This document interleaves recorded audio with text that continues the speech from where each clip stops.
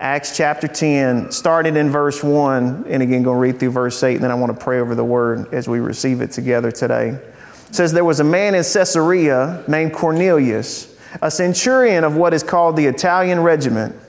He was a devout man and feared God along with his whole household. He did many charitable deeds for the Jewish people and always prayed to God. About 3 p.m, he distinctly saw in a vision an angel of God who came in and said to him, Cornelius. Staring at him in awe, he said, what is it, Lord? The angel told him, your prayers and your acts of charity have ascended as a memorial offering before God. Now send men to Joppa and call for Simon, who is also named Peter. He is lodging with Simon, a tanner, whose house is by the sea.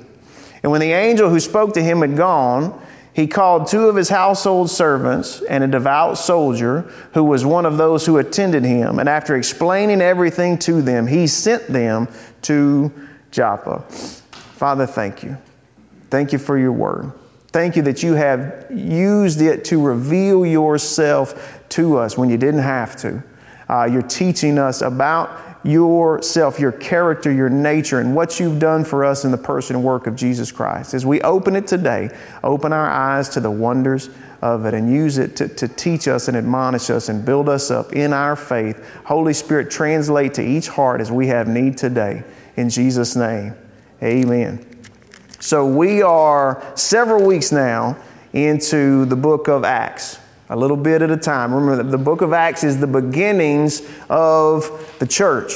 Began in Jerusalem. We see the gospel going forth by the power of the Holy Spirit, and it's being received and also resisted. The gospel, we know, is either going to be received or resisted. It requires a response. And we've seen some detailed stories. We've seen some summary in the book of Acts. And when you read about the church in summary, everything sounds great. And it is in summary. And when you get down in the details, there's a little bit of grittiness to it because, as we know, people are not perfect. We read about the first Christian martyr whose name was Stephen. And we'll be covering that actually on Wednesday night when we get towards the end of Acts chapter 7. We had a preacher come in one time, and he looked at me sitting there on the row, and he said, you know, what's your name? I said, my name's Stephen. And he said, you're going to be like Stephen in the Bible. And I was like, I'm really going to need you to finish talking about that. Because if it's the one part you're talking about, I don't know if I want to receive that word. Amen. But he did. I could go into it, but it wasn't that. He didn't think I would be stoned to death. So I've got that going for me. But we read about him, and then how that persecution caused the church to not die, but to spread. And we also learned about Saul, who went breathing threats against the church, was confronted by Jesus himself on the road to Damascus and converted, that he was comforted by the very church that he came to persecute. And he was commissioned, and he went about preaching Jesus Christ as the Messiah in all the synagogues in Damascus. And then he came to Jerusalem, and everywhere he went for those first few times, he was resisted and they wanted to kill him. And so he has gone off to Tarsus, which is where he was from. And then the story kind of zooms out off of him and then zooms in on this man whose name is Cornelius. And it says Cornelius was a centurion of the Roman military of the Italian regiment, and they were the occupying force in Israel. Rome was occupying Israel, and we know there was a lot of pain and suffering that came upon the people in that. But Cornelius, while he was a part of the Roman army, was a devout man who feared God. It doesn't mean he was afraid of God. It means he had awe and respect for the Lord, which led him to seek him and obey him. And it said he would give alms. He would do nice things for the Jewish people. He would help them. And also, he was always giving himself to prayer, meaning he was seeking God for his fulfillment. He was seeking God for the things that he needed. And Cornelius in verse 3 sees a vision. An angel appears to him. And when he would recount this later to Peter and tell him about this in verse 30 of the same chapter, he would say, when I was praying, so he was praying when this happened, a man in dazzling clothes stood before me. And the angel told him, your deeds and your prayers have come up as a memorial before the Lord. Now, Cornelius was connected to the Jewish people there. He would have been around the synagogue, but he wouldn't have been a part of the family, okay? He was seeking God, but he wasn't a convert. He wasn't one of them, but he knew there was something going on there. He wasn't a convert yet.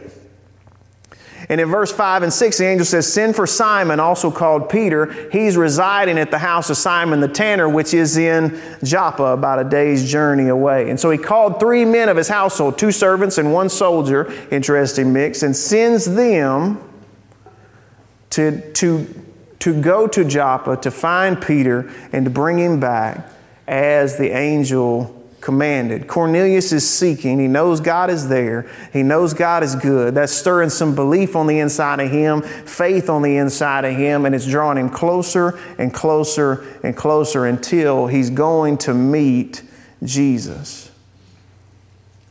And so they go towards Peter, and then the story jumps to where Peter is in verse 9.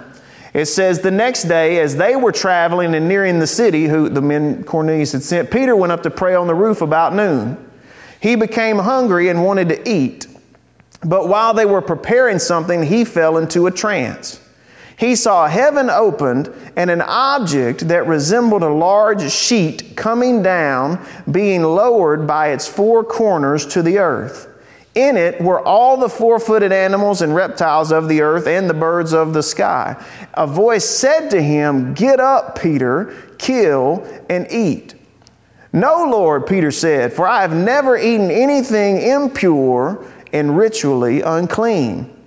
Again, a second time, the voice said to him, what God has made clean, do not call impure. This happened 3 times, and suddenly the object was taken up into heaven. So Peter, we know him from being in Jerusalem. He's been traveling around place to place, and currently he's in Joppa by the sea, the big water, at the house of Simon the tanner. And it says at noon he went up on the roof to pray. Now I want you to notice something here, something that stuck out to me. For Cornelius and Peter both, when the Lord provided direction in their life, when the Lord ministered to their hearts, when he gave them revelation or a revealing of the things of God, what were they doing? Praying. They were praying, both of them, praying. Not for the first time, not for the first time in a long time, but praying as a part of a repetitive, even disciplined participation in the things of God. They were praying when the Lord gave them direction. We can get preoccupied with some of the acts in the book of Acts, and we can disregard some of the other ones. We can see them doing these great things, these signs and wonders, these miracles, preaching sermons where 3,000 people are saved, and then we overlook the part where he just went up to the roof by himself to pray to God. We can overlook the works that preceded the works, right? Just like we can watch somebody who's really perfected their craft, a basketball player, football player, violinist, whatever it is they may be doing that they're really good at, and we see them in performance and we say, I want to be like them. You know, kids will mimic Steph Curry shooting a jump shot, but they don't think about how many shots he put up in practice, how many drills he went through when nobody was around. Early Christians would have seen examples of solitude, fasting, prayer, private study, communal study, worship, sacrificial service, and giving. They saw this modeled for them by John the Baptist, by Jesus, by the apostles, and that teaching perpetuated. And Saul / Paul, which we'll talk about that, would write a lot about it. That when we engage in these activities, these spiritual disciplines, that what we're doing is we're training our natural desires towards godliness. training our natural desires towards godliness. Guess where they'll go if they're untrained? Ungodliness, right? No one, I heard this one time and it stuck with me. No one drifts towards godliness. No one drifts towards holiness. What do we drift towards? Chaos.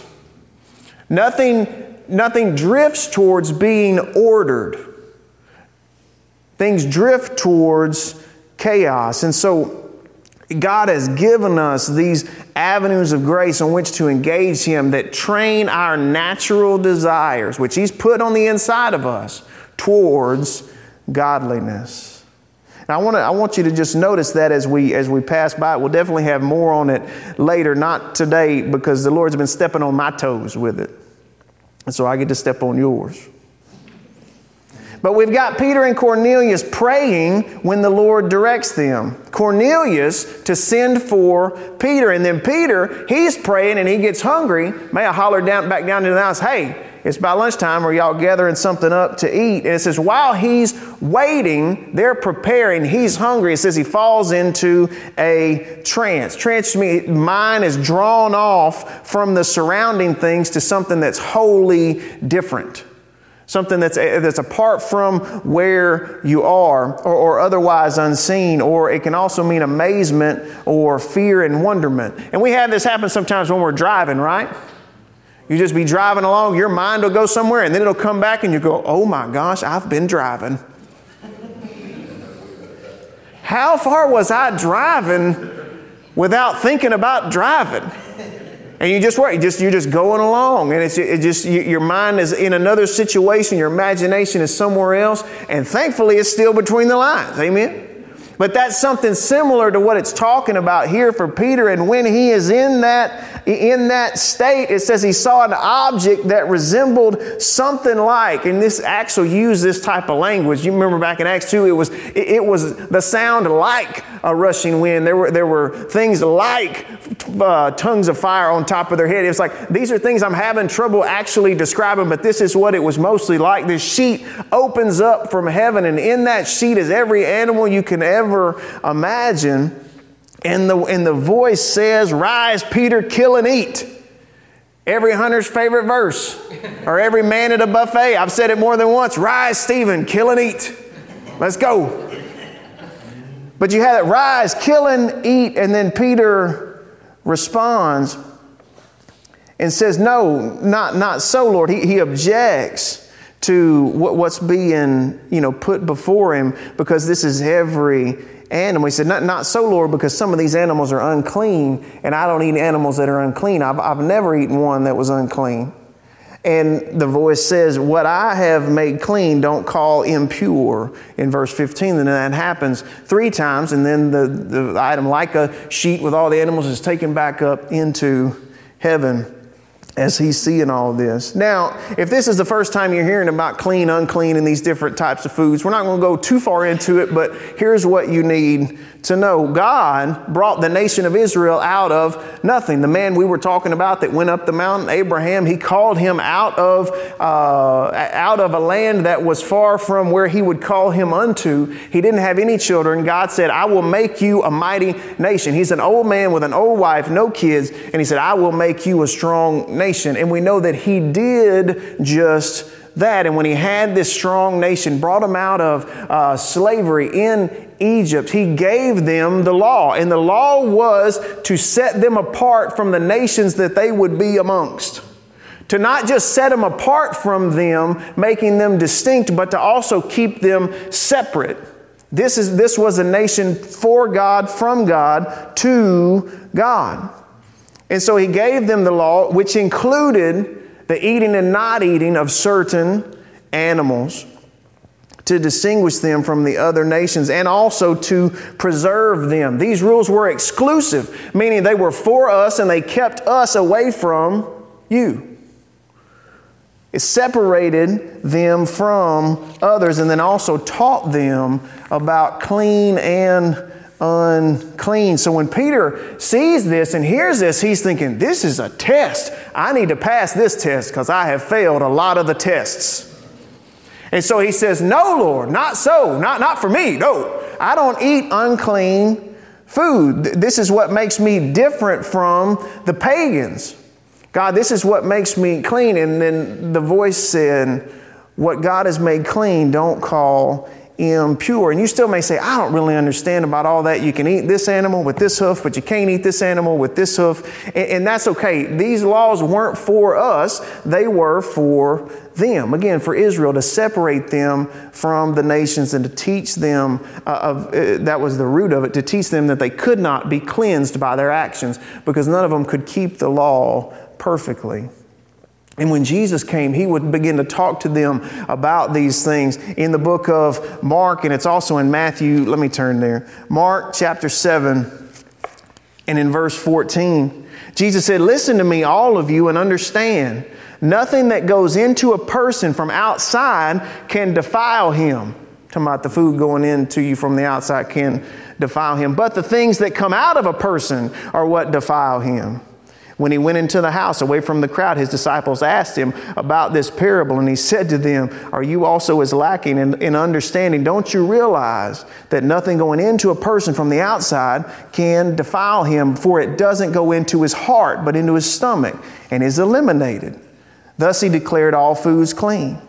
And he said, what comes out of a person is what defiles him. For from within, out of people's hearts come evil thoughts, sexual immoralities, thefts, murders, adulteries, greed, evil actions, deceit, self-indulgence, envy, slander, pride, and foolishness. All these evil things come from within and defile a person. They were taking these food laws, and again, it made them exclusive. It set them apart from other people. But Jesus is trying to tell them, yes, but your problem is still in your heart. Eating the right thing and not the wrong thing isn't cleansing your heart. The food laws have done what they were intended to do, but you're trying to make them do something that they weren't intended to do. So when he came, he is saying that these laws have been fulfilled. When Peter's having this vision, he's seeing that these laws are being lifted and removed because they kept you at a distance from the nations. And what did Jesus tell them? He said, stay in Jerusalem. You'll receive power when the Holy Spirit comes upon you. You will be my witnesses. You'll tell people about me in Jerusalem, in all Judea, in Samaria, and to the uttermost parts of the earth, to all the nations. So how can we keep these in place that keep us exclusive, keep us separated from everyone else if we're going to everyone else and going out to them, not to convert them to Judaism, not to convert them to the law of Moses, but to convert them into Christ followers, who was the fulfillment of all of the law and the prophets. And we'll see a ton of that later, those discussions later in the book of Acts, later in the New Testament. There was all kinds of wrestling about this. What does this look like? But it amounts to you weren't going out to convert them to Judaism and the law. You were going out to convert them into Christ followers. So the food laws, while not for us because they separate us from other people, that doesn't mean you can't abstain from eating something.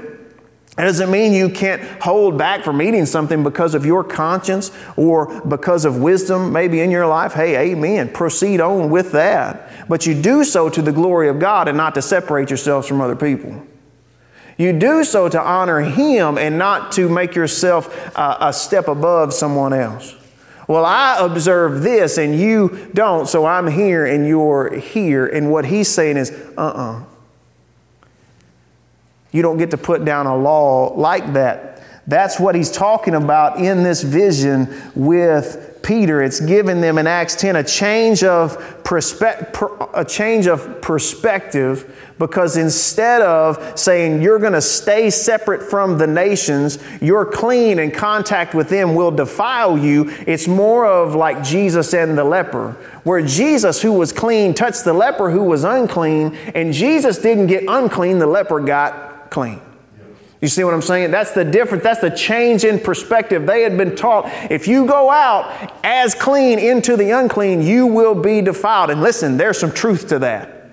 You go out on your own into the defilement, it will defile you. But when you're full of Christ and the Holy Spirit, he's saying you don't have to be afraid to go out and minister to people, because what's on them won't get on you, because what's in you will get on them. Amen. You see the difference. You see the flip there in perspective. And Peter is seeing this, saying, hey, previously you had these practices and these observances which made you distinct and also made you exclusive. Now in Christ, he will make you distinct, and what makes you distinctive will also welcome others to join you. Instead of being exclusive, it's inviting. So for the Christian, what makes us different from the world also welcomes them to join us in new life with Christ. Flipping the understanding. What has purified me can't be made unclean just by being around you. Now again, there's some wisdom there. You don't just go out and roam around with people. You take Christ into the situation. Because if you go in just yourself, you're going to get turned. You will. Because you are yourself. You are able to be defiled. He is not. He's wanting to flip their perspective. And so this is huge for Peter, and he's sitting there chewing on this when there's a knock at the gate. There's a knock at the gate, and it's the 3 men that Cornelius has sent, and they say, we're here to see Peter. And Peter's sitting there thinking on these things. It says, while Peter was deeply perplexed about what the vision he had seen might mean, right away the men who had been sent by Cornelius, having asked direction to Simon's house, stood at the gate. They called out, asking if Simon, who was also named Peter, was lodging there. While Peter was thinking about the vision, the Spirit told him, 3 men are looking for you. Get up, go downstairs, and go with them with no doubts at all, because I have sent them. Then Peter went down and said, here I am, the one you're looking for. What is the reason that you are here? And they recount Cornelius' story. Some of this I'm going to read, some of it I'm going to summarize, because it's, again, we got to cover a whole chapter today. They recount Cornelius' story to Peter. And they say, we're here because he sent us. The Lord told him that you have something to share with us. You have something to share with us. Then Peter invited them in and gave them lodging. The next day, he got up and set out with them, and some of the brothers from Joppa went with him. Peter's bringing his crew. He doesn't know what this is going to look like. He's like, I may need help. I may need witnesses. I don't know what I'm going to need. Y'all come on with me. The following day, he entered Caesarea. Now Cornelius was expecting them and had called together his relatives and close friends. When Peter entered, Cornelius met him, fell at his feet, and worshiped him. But Peter lifted him up and said, stand up. I am myself also a man. And while talking with him, he went in and found a large gathering of people. And Peter said to them, you know it's forbidden for a Jewish man to associate with or visit a foreigner. See, this is that unclean and unclean we were talking about. But God has shown me that I must not call any person impure or unclean. That's why I came without any objection when I was sent for. So may I ask why it is that you sent for me? So he even tells them, you know this is against the law, right? You know this would make me unclean, but listen, here's what the Lord has shared with me. Not to call something that he has made pure unclean. He said, I'm still chewing on this. I'm still trying to figure out what this looks like, but that's why I'm not leaving.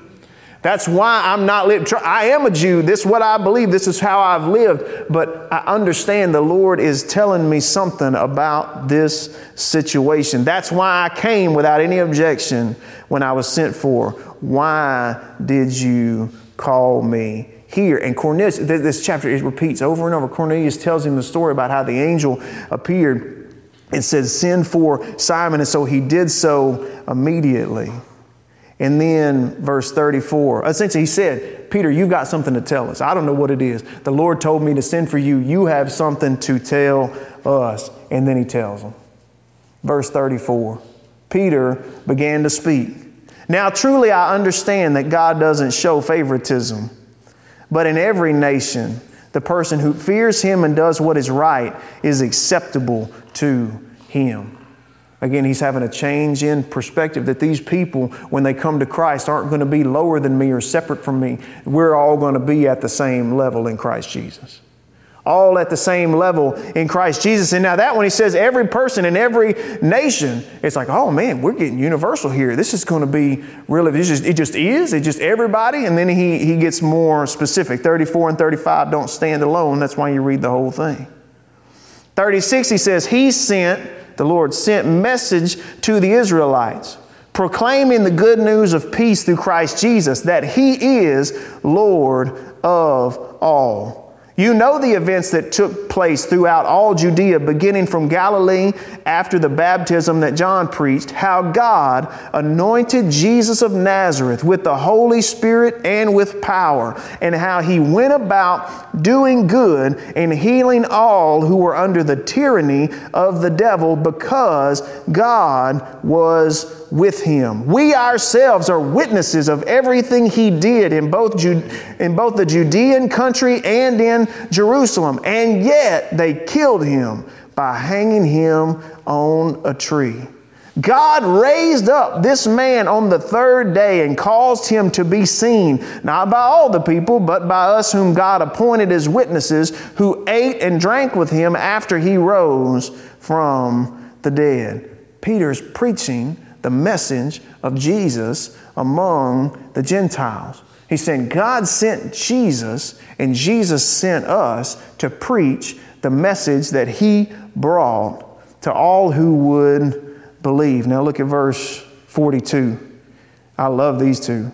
I love that whole thing. I really love these two. Verse 42, he commanded us to what? To preach to the people and to testify that he, Jesus, is the one appointed by God to be the judge of the living and the dead. 43, all the prophets testify about him, that through his name everyone who believes in him receives forgiveness of sin. Everyone, you can underline, everyone who believes, I underline believes twice. In him receives, I underline that one, forgiveness of sins. Everyone who believes in him receives forgiveness of sins. He's again saying that he wasn't just a good teacher. He wasn't just another rebel that led people. He was appointed by God to judge the living and the dead. He's God's son. He is testified of by the prophets that everyone who believes in his name receives forgiveness of sins.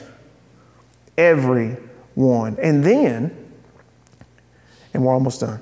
Then, in verse 44 through 48, they believe and they receive.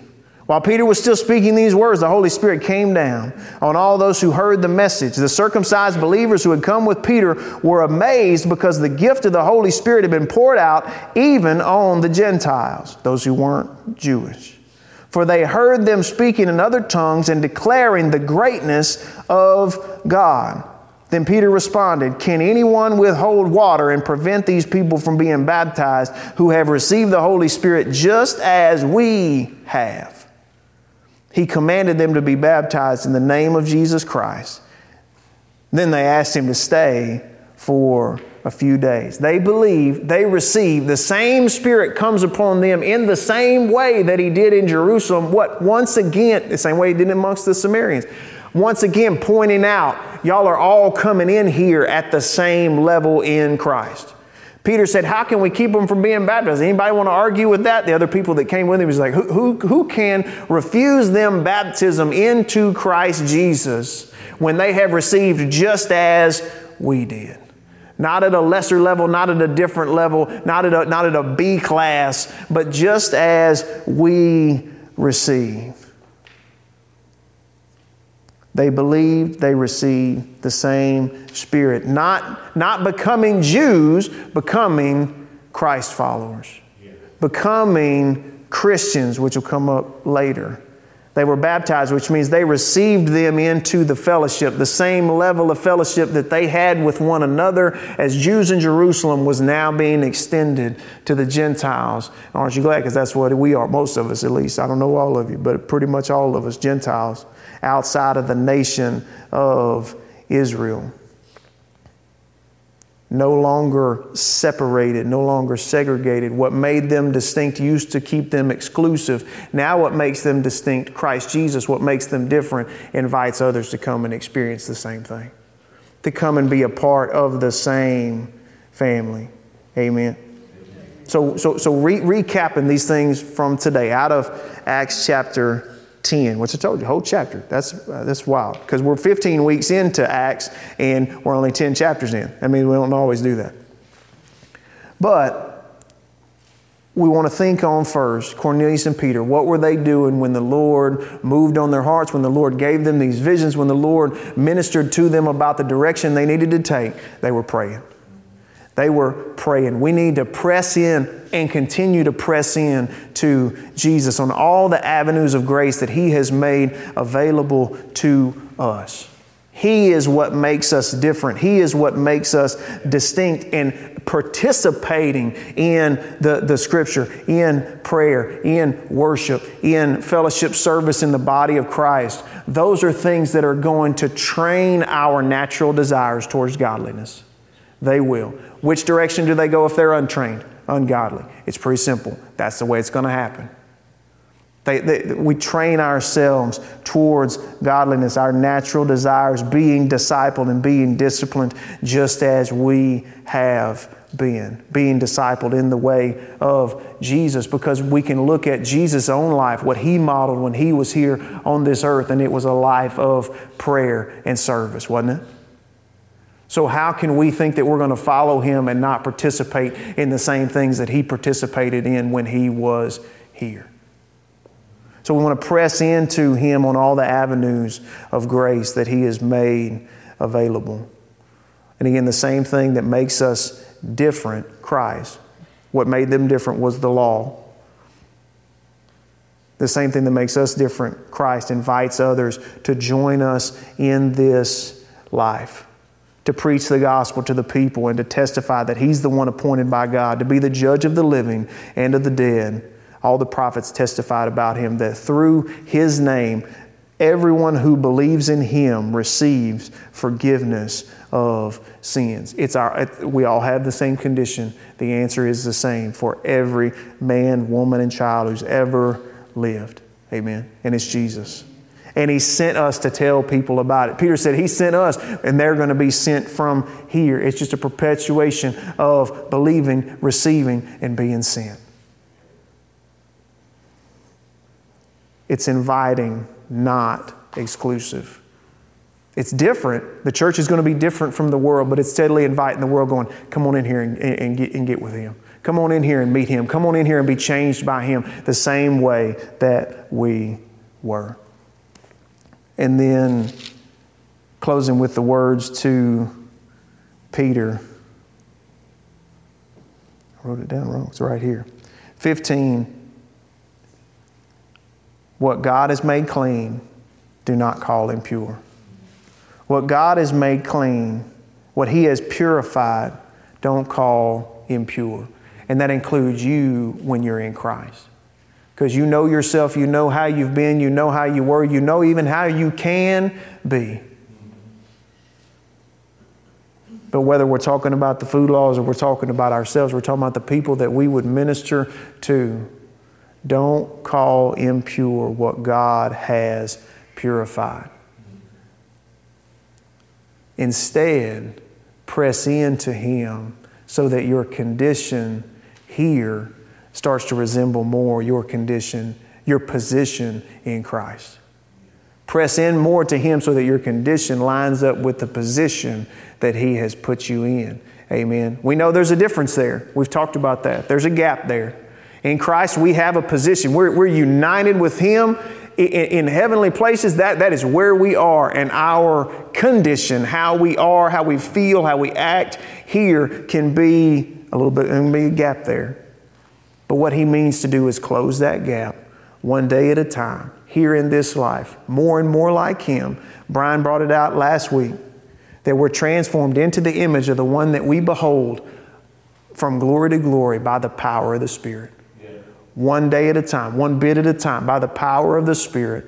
And that's why we engage him on every single avenue he has made available, because he has taken us who were unclean, impure, and unacceptable in his sight, and in Christ made us clean, acceptable, and pure in his sight.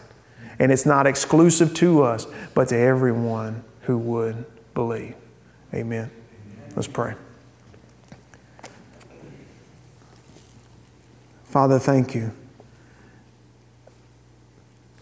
Thank you that the gospel of Jesus Christ is not to be ashamed of, because it is your power unto salvation for all who would believe. For the Jews first, and then for the Gentiles, then for the rest of us, that it continues to perpetuate and move forward and expand and include more and more people, whosoever would come and believe on the one that you sent, believing on his name, that we find forgiveness of sin. And Lord, without that, what else are we going to do with the sin that we find in our heart? We've got no answer for it. We've got no hope other than Christ Jesus. And I thank you that you didn't keep it amongst a certain group of people. You didn't keep it exclusive. We would have been left out. We would have been on the outside looking in, Lord, but you invited us to come close and to drink from the same well, to eat of the same bread, so that we could be a part of your family, so that Christ, who suffered for sin once and for all, the righteous for the unrighteous, would bring us to you, home to you. And Lord, that we would follow the model of these men that we've read about, that they participated in all of the avenues of grace that you had laid out, and it brought them closer to you. And it allowed them to be pliable and instructable and directed when they needed to be directed. Lord, we want that same thing for our life. And I thank you that when we have doubts about who we are in you, that you'll remind us not to call unclean what you have purified, and to push further into you. Lord, we love you today. And I thank you for this great salvation that you have made available to all who would believe on your name. And as we go today, I pray that we leave this place at peace and unity with one another. Lord, protect us, keep us safe. Be with those who are out from us today for various reasons, Lord, but strengthen them, give them peace. Make your face to shine upon them in Jesus' name. And Lord, I thank you for the body of Christ that we get to be a part of, that we get to follow you together with, because you've called us to follow you. You've not called us to do it alone. And we thank you so much for that we see you together. We pursue you together, and we grow in this relationship with Christ together. And I thank you for the safety and the security and the blessing of that. As we go through this week, that we do so with you in mind, that we do so like Cornelius, the awe and respect directed towards you that leads us into obedience. And Lord, that we'll be on the lookout for the next person that could be invited into this great salvation that we've experienced. Finding life, new life in you has made us different from the world. But Lord, you've called us into that same world to bring a difference to them, so that they would hear. And just like Cornelius and his whole household, that they would receive, know you, and follow you all the days of their life. We thank you and we love you. In Jesus' name, amen.